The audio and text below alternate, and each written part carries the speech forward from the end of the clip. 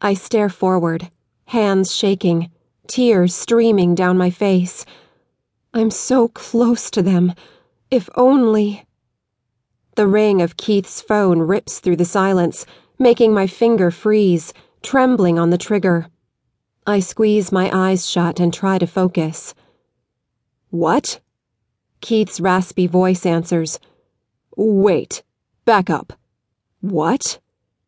My eyes slowly open, and I see Keith's head turn toward me. His face falls as he notices what's in my hand. "Wait!" He drops his phone and it bounces off the floor as he jumps to his feet. "Savannah?" "Stop!" I cry, shaking my head and keeping the gun tight to my temple. He stops at the end of the bed, his hands raised to show he won't move. "Please, Savvy, give me the gun. Mark just called with—" "Stop!" I cry out again through a sob. I'm so close. "Just leave me." "No." He doesn't elaborate. "I don't want to hurt anymore. I have so much pain. I don't want to live without him. I don't want to live without our baby." I drop my head and pull up my knees. Keith can see I'm moments from ending it all. "Just squeeze the trigger, Savannah."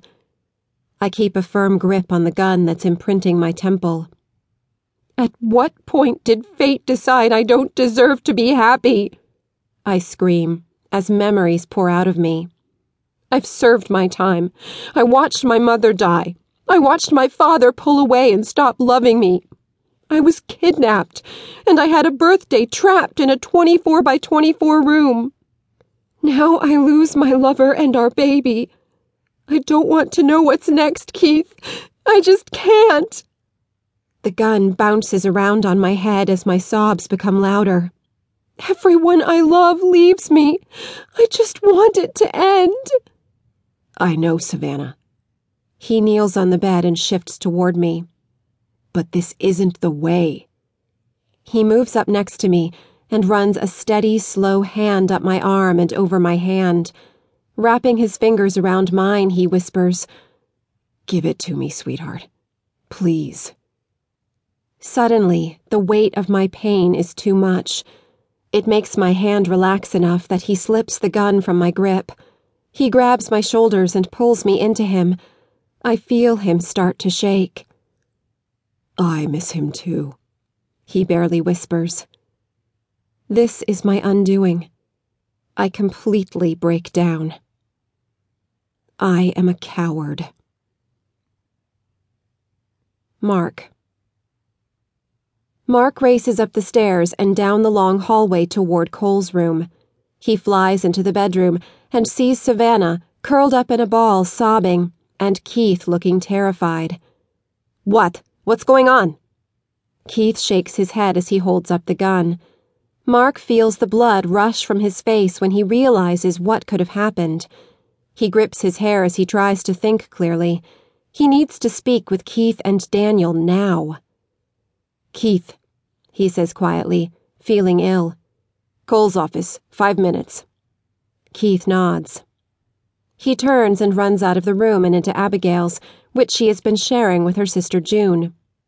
"Abby," Mark hisses as he snaps on the light. "I need your help." "Huh?" June squints at the sudden brightness. Abigail reaches for her robe. "Mark, dear, what's wrong?" "I need—" He pauses to control his jumbled thoughts. "Where's Sue?" "With Savannah. Why?" Mark shakes his head. "I need you to go in Cole's room and wait with Savvy. Something happened and I don't want her to be alone. Abigail pulls on her slippers. "What happened? Where's Keith?" "I need a meeting. I think I found something." He starts to leave, but turns. "Abby, you know better than anyone where Cole might have had weapons stashed around his room. Please, get rid of them." She looks at June, baffled, then nods at Mark.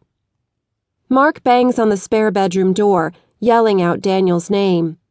Sue answers first, looking exhausted. "Sue, you need to go see Savvy."